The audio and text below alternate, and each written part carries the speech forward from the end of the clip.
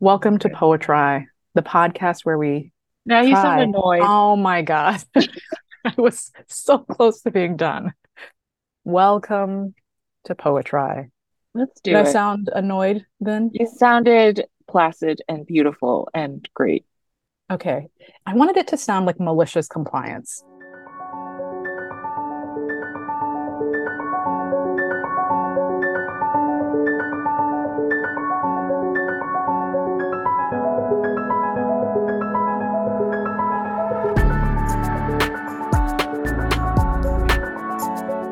Hi, everybody. Welcome to Poetry.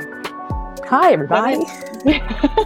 The podcast where we try to understand poetry. You sounded like a Muppet. I didn't. I sounded like a normal human. How are you doing today, Yuki? I'm doing great. How are you? Oh, I try. Actually, I'm doing okay. You look I mean, great. oh, thank you. I have performed my morning rituals.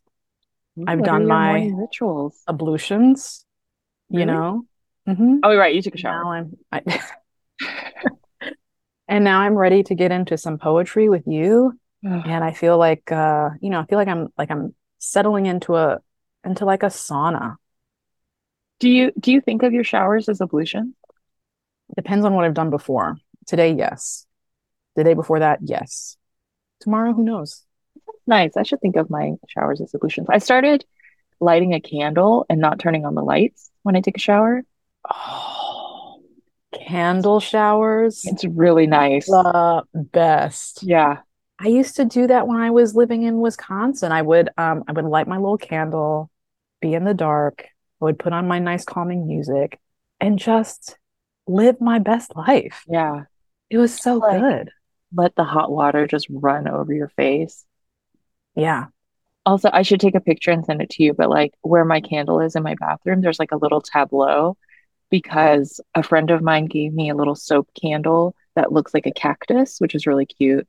So like sets the scene. And then Skylar's grandmother collected beavers.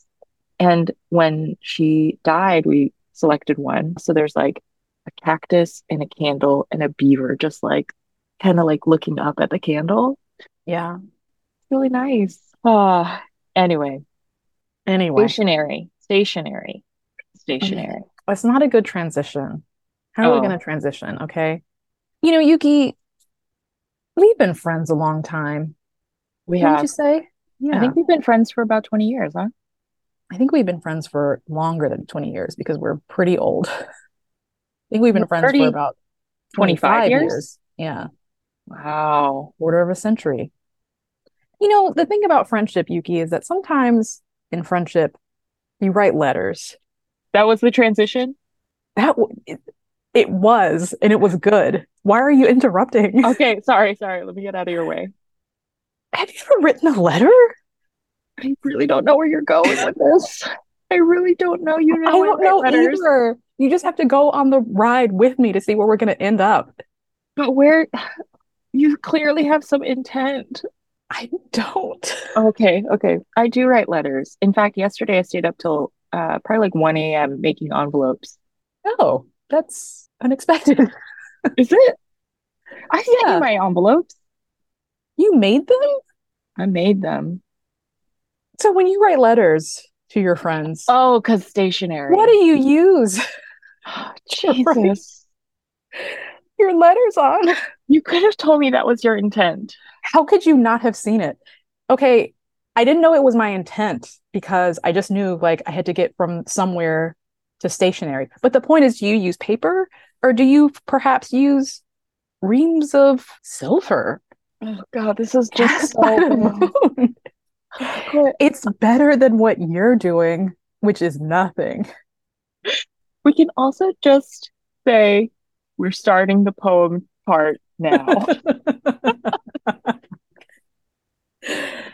The poem part begins now. The time has come for me What to are we ask, reading? Oh, sorry. what are we reading?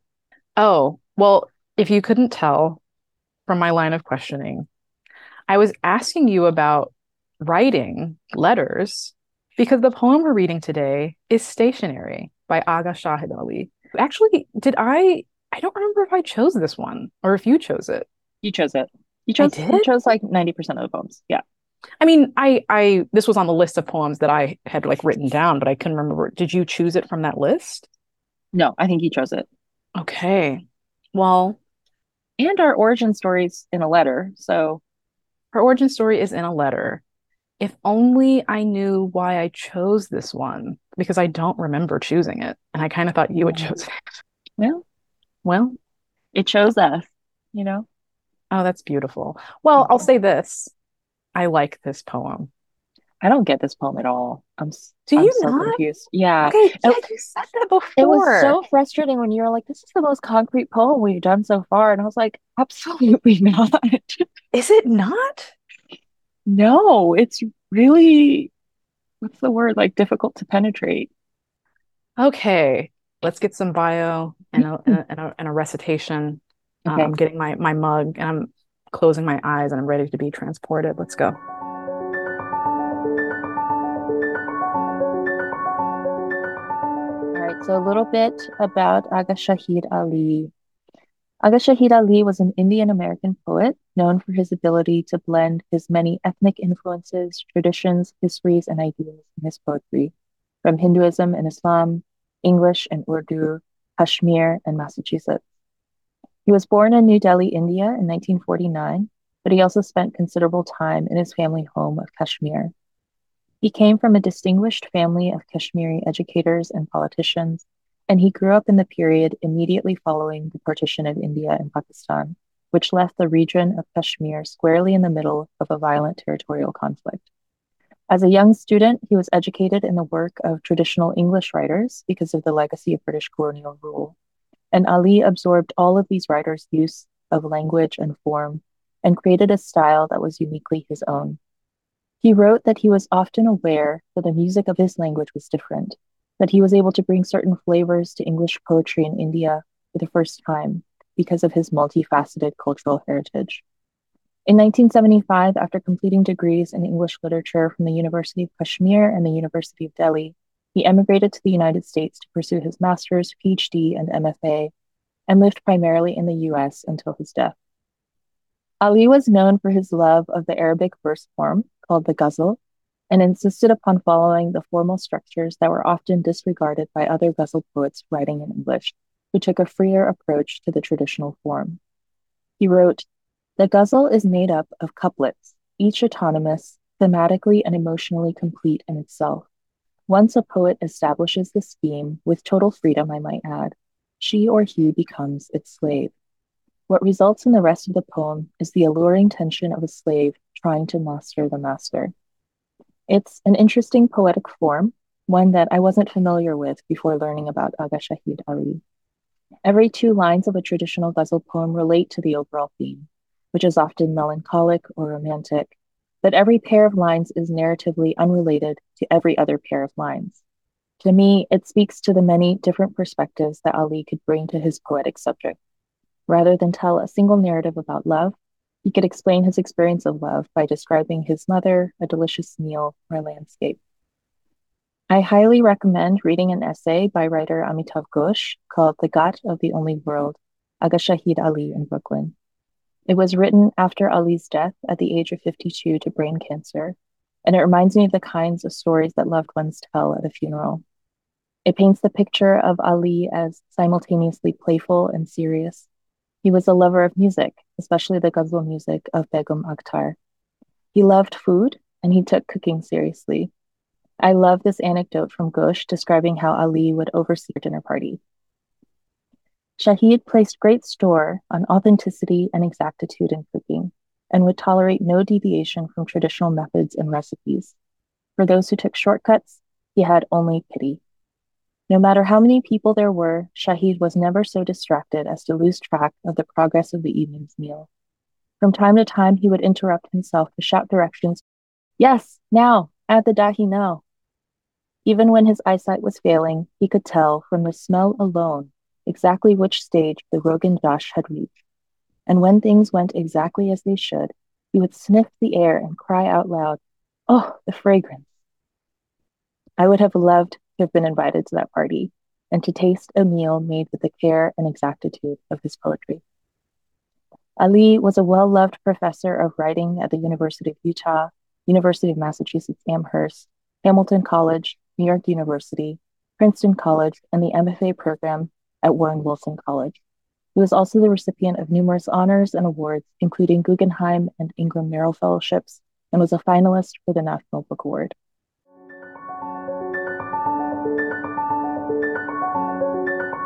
So today we're reading Stationery, and that's Stationery E-R-Y, not Stationery A-R-Y, by Agha Shahid Ali.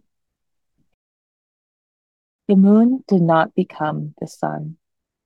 It just fell on the desert in great sheets, reams of silver handmade by you. The night is your cottage industry now. The day is your brisk emporium. The world is full of paper. Write to me.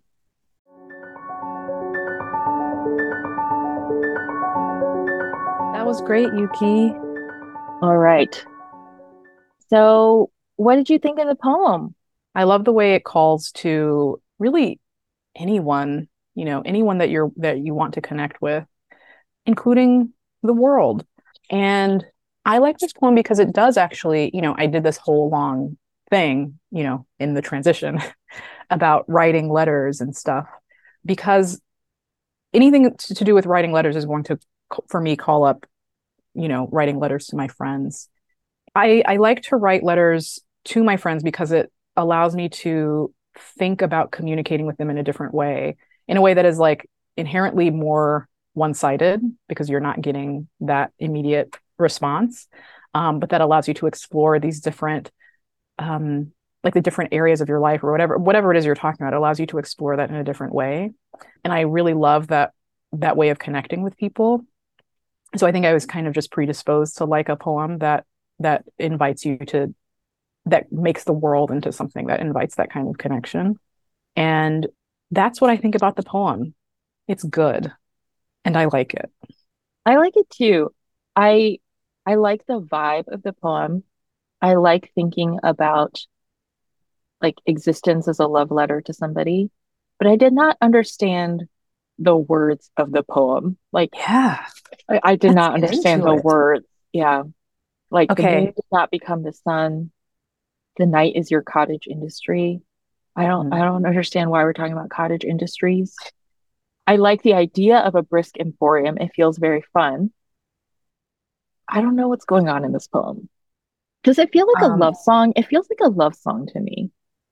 does it feel like a love song? Yeah. I mean, I think it's very romantic. It's Whether or so not it's, romantic. yeah, it's certainly very romantic in tone. I mean, and not necessarily in the sense that it's about romantic love, but the mood is very romantic. And so yeah, it does feel like that a bit.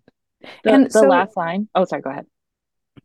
well, I was just going to say, I mean, you mentioned the ghazals in your background that you gave, and there is, even though this is not in the same form, this is not like a ghazal, but it still evokes a lot of, it still has a very similar tone, which a lot of Mhm. ghazal poetry is very romantic.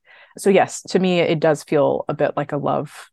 I mean, the other thing that I wanted to mention actually before I forget that point is ghazal poetry.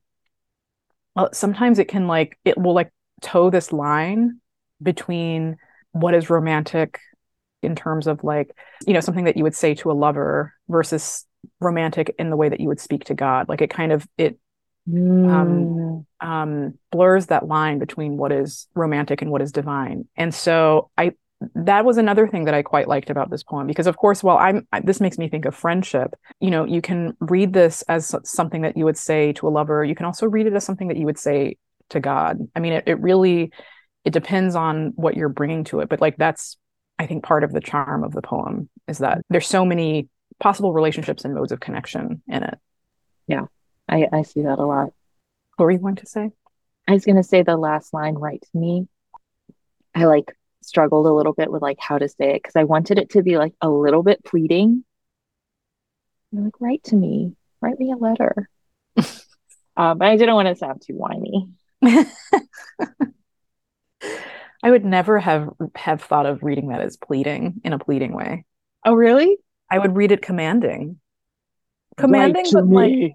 well, commanding, but like, maybe commanding is not the right word. I would read it with confidence because the person, whoever it is you're speaking to, is going to write to you. Oh, I think I so. I don't think so. When you write someone a letter, I have no expectation they'll write me a letter back. No, I mean, I don't, but I think that in this poem, I mean, it feels like there is a response coming to me. That's not in the poem, but that's how it feels to me. Mm, I don't know. I don't feel that. Yeah. Maybe people don't write back to you.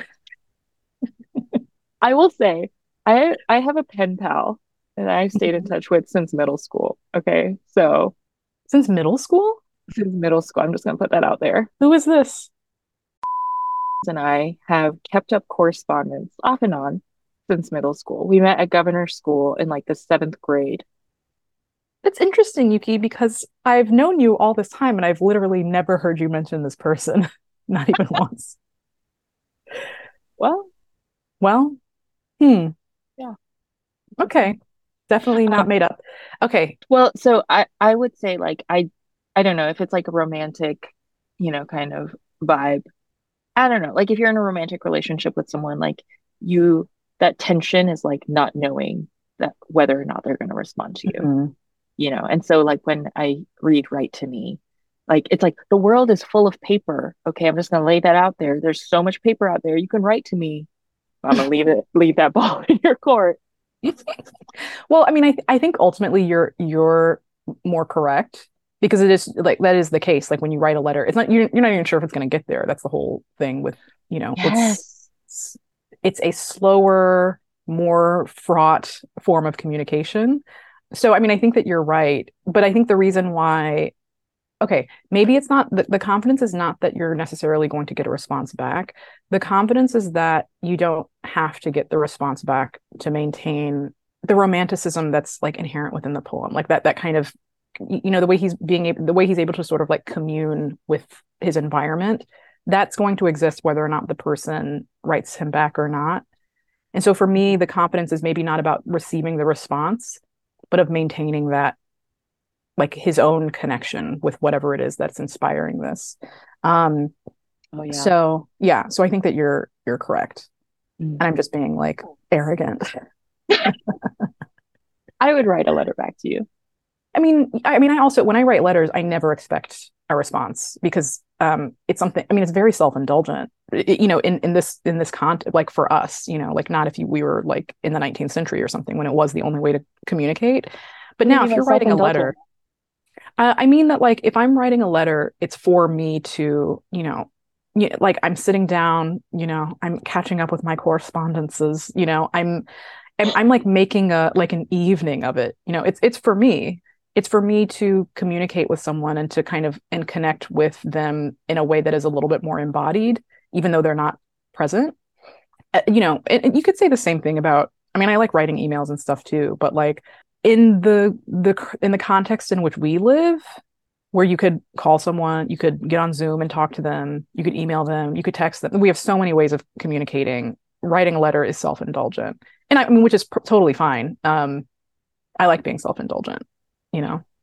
This is so interesting. It's like when you say letter, do you mean like the only poem? Yeah, Um, because when I write a poem, it is not self-indulgent at all. Like write a it's letter. yeah, it's all about like the joy of imagining someone opening their mailbox and getting a letter, like a letter that was written to them by a hand and that they're so happy and I can just like imagine their smile and that is like enough to like make me sit down and like go through the effort of writing a letter because it's hard. Is that self-indulgent? I think it can be because it's not like you're not imagining them getting a letter from anyone. It's not like, oh, they got a letter from like their papa and they're so happy. I'm so happy for them. You're like, they're getting a letter from me, and that makes me happy, Yeah, which, that's true. and it It is should. self-indulgence. Yeah. Um, I mean, but it that's not meant to take anything away from it or to like to disparage it at all as a, you know, as an act of communication or as an act of anything. It's okay to be self-indulgent. I mean, it's the best kind of self-indulgence. It's the kind of self-indulgence that will lead to other people's joy. It's not just self-indulgent, and it's just like only for you and you hoard all of the joy for yourself, you know. Joy. Joy. I love writing letters. I should do it more. What is the night is your cottage industry now? What does that mean? Wait, before we get into the specifics, can you tell me Yeah, more broadly what you did? So you said you didn't understand the words. Like I what, didn't understand the words. but you liked the tone. I like the tone. I like the imagery. I loved feeling like someone was saying this to me, and I just felt like Mm. a Hmm. queen, this like beautiful queen dancing in the moonlight in a desert. That's what I Hmm. felt like. Yeah. Oh, because it talks about being in the desert. Yeah. Hmm. I was like, why did I think that? Yeah. But you didn't understand the words. So I did how did not you get understand the words. well, then how did you get the feeling? Well, I'm not entirely sure. I guess poetry. It poetry at me. Okay, so I think it did. The reason why I want to go back to that is because like what makes poetry unique and interesting as an art form is that it is able to do something very relatively concisely what it would take a much larger amount of space and time to do like in prose or just like in speech, or in regular everyday speech at least. So when I'm reading a lot of these poems, I'm not like decoding them line by line. I'm doing what you're doing, which is I'm getting a feeling and being like, yeah, I like that feeling, you Yeah. know? And I was thinking about this one, like after you said that, I was thinking about what I was going to say about this poem. And I was like, oh, I also don't really like, I don't understand it. Like, I like line, but like, no, I don't know what's going on. But I like, but to me it felt so like the mood and the tone and the imagery and the meaning it's able to convey to me is much more concrete than these others that we've read. Like it's, I mean, it's a queen dancing in the moonlight in the desert, you know, like that's, you know, I don't necessarily imagine that exact thing, but I know that the thing that I'm imagining is equal in tone and tenor to what you're imagining. Okay. And like for me, it's like that is like the line by line analysis isn't actually as important to me when I'm reading a poem. I mean, it's important for, you know, our context. We're a podcast about poetry. That's what we're But trying to like, do. Yeah. yeah. But so that's why I was confused when you're like, I don't get it. And I was like, what is there not to get? You're a queen Well, in the desert. I think that this is like hopefully comforting to people who are like, I just don't get poetry. I just don't get it at all. Because maybe, that approach of like trying to get it is not necessary, right? Like I'm Mm-hmm. like badgering myself to try to understand every single thing. I did have a thought. It kind of reminded me when you were talking about like, you get the vibe and like the imagery evokes things for you, even if you don't understand what's going on. It kind of reminds me of like a dream. Like weird things keep happening to you in a dream and they don't like make sense. But then like later you wake up and then you talk to someone who knows how to interpret dreams and they're like, okay, well the apple in your dream clearly meant this. And the fact that you were falling through a hole clearly meant this, and the fact that you had no teeth probably meant this, right? And so Mm-hmm. I'm like, oh, maybe that's the way I should approach this poem. Like, I was saying before, like an emporium is like, oh, it's like so fun. And like, what am I going to get at the emporium? And it's like, there's so much people and it's like fun. And, I can just like sit in that feeling. And then later on in the poem, it's like this like romantic tension of like, write to me, please. I really just want to hear from you, and like that has nothing to do with the brisk emporium, but they're like different feelings that you have about love or something. Yeah, okay. Well, I was going to say, and you stole the words right out of my stupid mouth, Yes. which is that it is dreamlike. I mean, dreams and poetry are both the realm of the symbolic, right? So it's like these are Ooh, not things that that was we good. well, you know. I do what I do. But you know, it's like there are things that you can approach with your rational mind, which is an important part of the mind, that allows us to do a great many things. But then at some point, a lot of us, you know, in various parts in our lives, will experience something where we just reach the end of that, like what our rational mind is able to do for us. And you have to enter the realm of the symbolic to make sense of things. I think that that's, well, I mean, this is all very Jungian, but like poetry, there is like there are poems in which you engage your rational mind, and maybe that's all, you know. But I think that what for me, what the poetry that I like tends to do is it allows you, if anything, to do both, to kind of like move kind of seamlessly between like the rational mind and the symbolic. Because the symbolic can, the thing about a symbol is that a symbol communicates a lot of information very, very, very quickly. And so that's why poems tend to take up less space than prose. Not always, but sometimes, because you're in fact, I referenced Leon Lee's this panel he was on, in one of the, when I think when we were talking about Sweet Peace and Time, he was getting kind of worked up. He was like, you know, when he was saying that he doesn't read for fun because he doesn't really understand why someone would need so much space to say something. He was like, do you need that much space to say what you need to say? Like, I don't know. Someone who's like a really, really skilled poet, which I'm a really wordy person. Anyone listening to this podcast will know that I'm very wordy. It takes me a million words to say something that someone else could say in like 3 words.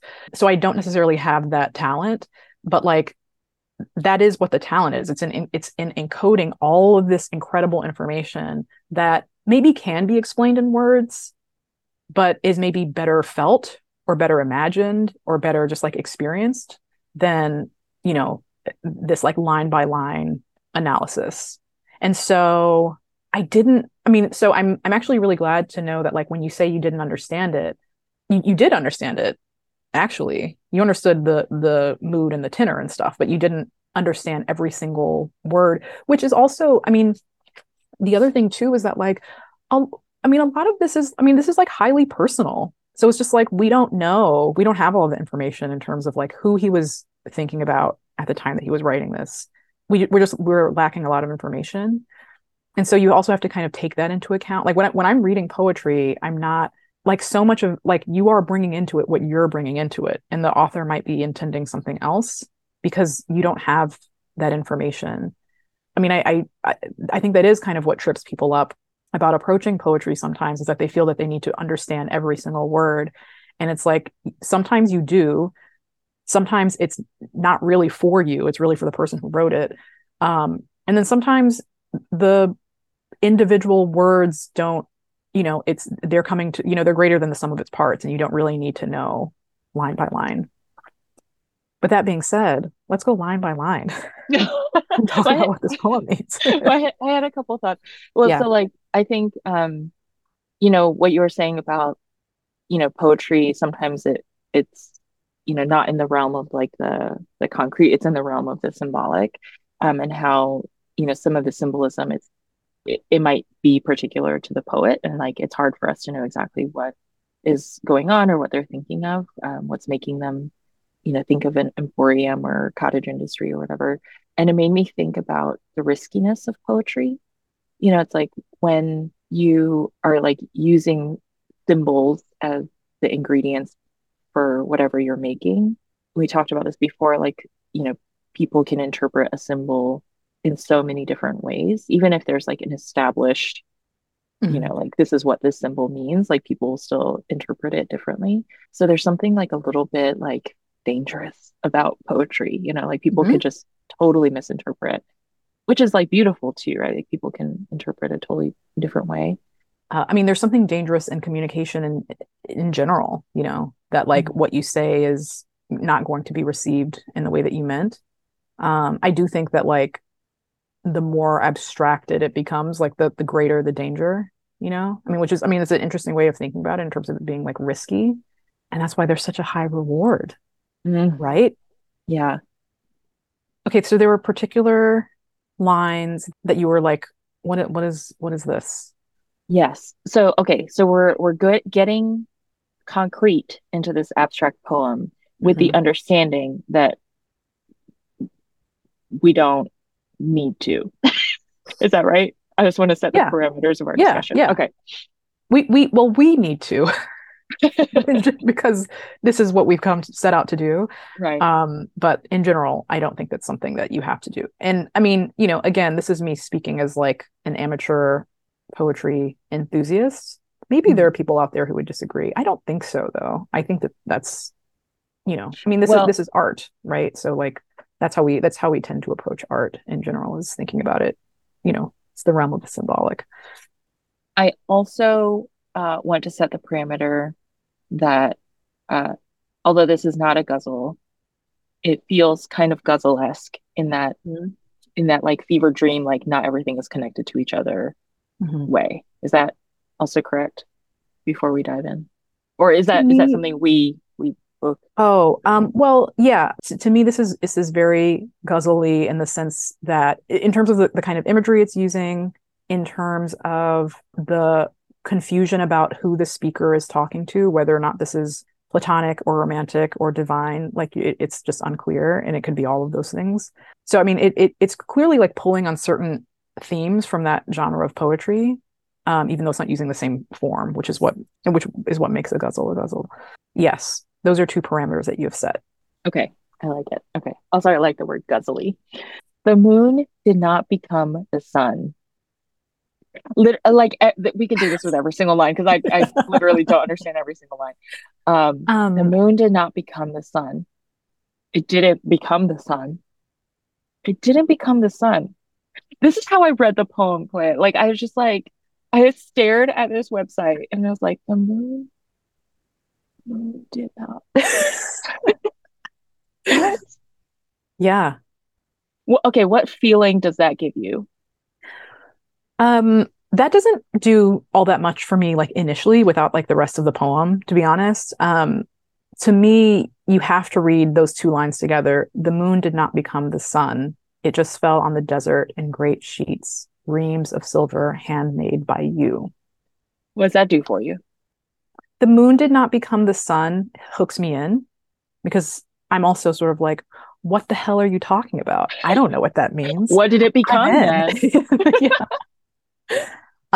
And so, it's puzzling initially, and so it kind of draws you into the puzzle. And so it just fell on the desert. Like instead of becoming this other thing, it just did this other thing, that was like, I think it's implied that it's simpler, if you just do something, then it's just like, yeah, we use it when we're trying to imply that we did something that is more simple than what was expected. Oh, I Yeah, just did this. yeah. Yeah. And Oh, so mhm. maybe the moon did not become the sun. It's like, it's like when time stops, you just like see this like beautiful creature dancing in the desert, and you're just like, oh, time just stopped. It just stood still, and the moon never became the sun. It was just nighttime the whole time. I was in trance. Yeah, well, I mean, I do think that's part. I mean, I think part of it is like, the that there was just this kind of suspension of time, and that you're staying in the night, right, Mm. for a long time. You know, It's a very night poem. it is a very night poem, even though it mentions the day, but like it's very much focused on the night because it's all about the moon, Oh, it and what the does moon is mention able the to. day. Yeah. God damn Um, it. and so, are you upset? I just, it's hard. Poetry is so hard for me. Continue. We'll get to it. Okay, Poetry is we're so hard for me. I'm gonna write that down. We're gonna come back to it. Okay. Can I just Um, say, I feel mhm. like this is like, I think maybe it's upsetting because this is the last episode of the season. And I feel like, ooh, I did some good poetrying up until Yeah, now. And now I'm like, I don't get it. You you're know, back to the gnome. Yeah. I'm back to the gnome. Yeah. Again, I don't think you didn't get it. No, I do. I know what you're saying. Like, I got the vibes, but Hmm. like, what we're trying to do with this podcast is like tease apart maybe what the poet is trying to convey. That's the word, Hmm. convey. So Hmm. I want to know what he's trying to convey. Like I want Hmm. to pick up what he's laying down. I want to read the letter he wrote to me. Yeah. Well, I mean, okay, so actually that's an interesting, I mean, are we here to analyze poetry? Because if so, then like that isn't really, we really aren't equipped to That's true. like, or are we here to engage with it in the way that We want to. Okay. we want to, and to make, and in doing so potentially make that accessible. Okay. I have a better idea then, Hmm. which is let's do what we do in other episodes. Hmm. What was your favorite line? Okay. My favorite line is the one I just read. It just fell on the desert in great sheets, reams of silver, handmade by you. And then, of course, the last line, write to me. I like that line about like the light of the moon falling on the desert and these like sheets of light, of silver light, and that itself become, that making the world into a form of communication or a form of communion with something, either with the world, with nature, or with someone else, or with God, or whatever it is. And I like that line so much because you can, I mean, it like as he's writing, it like unfolds as he's writing. Like the thing that I'm imagining just like takes shape, as if he is like conjuring this up, like in my mind. Um, I love the imagery a lot. And I think I mean, that really is, I mean, that's the bulk of the poem, really, because the rest of it keeps going back to the sheets of silver that are handmade, like the cottage industry, where, the night is your cottage industry. That's where you make the sheets of moon paper. The day is where you sell them. And it transforms the world into something that is simultaneously like mundane in terms of like the paper we write on, but also transforms what is mundane into what is like incredibly profound, because the paper we write on is like moonlight paper, you know, that is like handmade by someone, we don't really know who, but that's my favorite. That's my favorite part of the poem. And then I like, the reason why I like the last line is because that is something that I would say. I mean, it's a really romantic thing to say. Oh, so romantic. Yeah, write to me. Yeah, Write to me. Write to me. I read it more as the second one. Write to me. Write to me. Thank you for explaining like the night is where you make the paper, the moon magical moon paper. The day is where you sell it. I didn't catch any of that until you explained it. And it made me wonder, like maybe he's thinking of someone that he really wants them to write him a letter, like on paper, like actually communicate to him as a person. But when he looks at the moonlight, it reminds him of his love. And that is a kind of letter because it's like, oh, someone's like, looking up in the moon and like, it's like when you're like looking up at the same moon. Isn't that so romantic? It's so romantic. It's so romantic, right? So it's like, someone is like sending you this message through this like ethereal form of moonlight paper slash just moonlight. Mhm. So for you, you're imagining him saying this to a person that he wants to write to him. I'm okay. So this is the picture that I have in my head. It's like this guy who's like longing for his lover, and he is like walking through the desert at night, and he sees the moonlight coming through in shafts, like through the Mhm. clouds at night or whatever. And he's like, "Oh, I feel like this is a message that my lover is sending to me. There's so much that like I can send back through this like Mhm. moonlight paper. I'm sending this message out. I'm thinking of you. I hope they're thinking of me too, and I hope that they write to me. I hope that they send me more messages." So he is speaking to his lover, but via the medium of the moonlight. Yeah, That's really beautiful.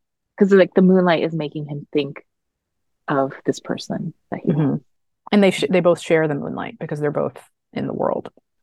And Yes. yeah, that's great. I think I like that interpretation the best out of all of them. Is he talking to the divine or a lover, or which, and that's kind of all of them, because it's like he's using the natural world as a form of communication to talk to another person, a lover, or Yeah, I mean, this is so romantic. I mean, it simply must be.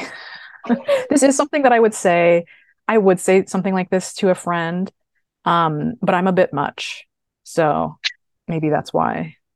But this is Um, like this is something that you can't actually say to a person. This is like something that you like say out into like the night air.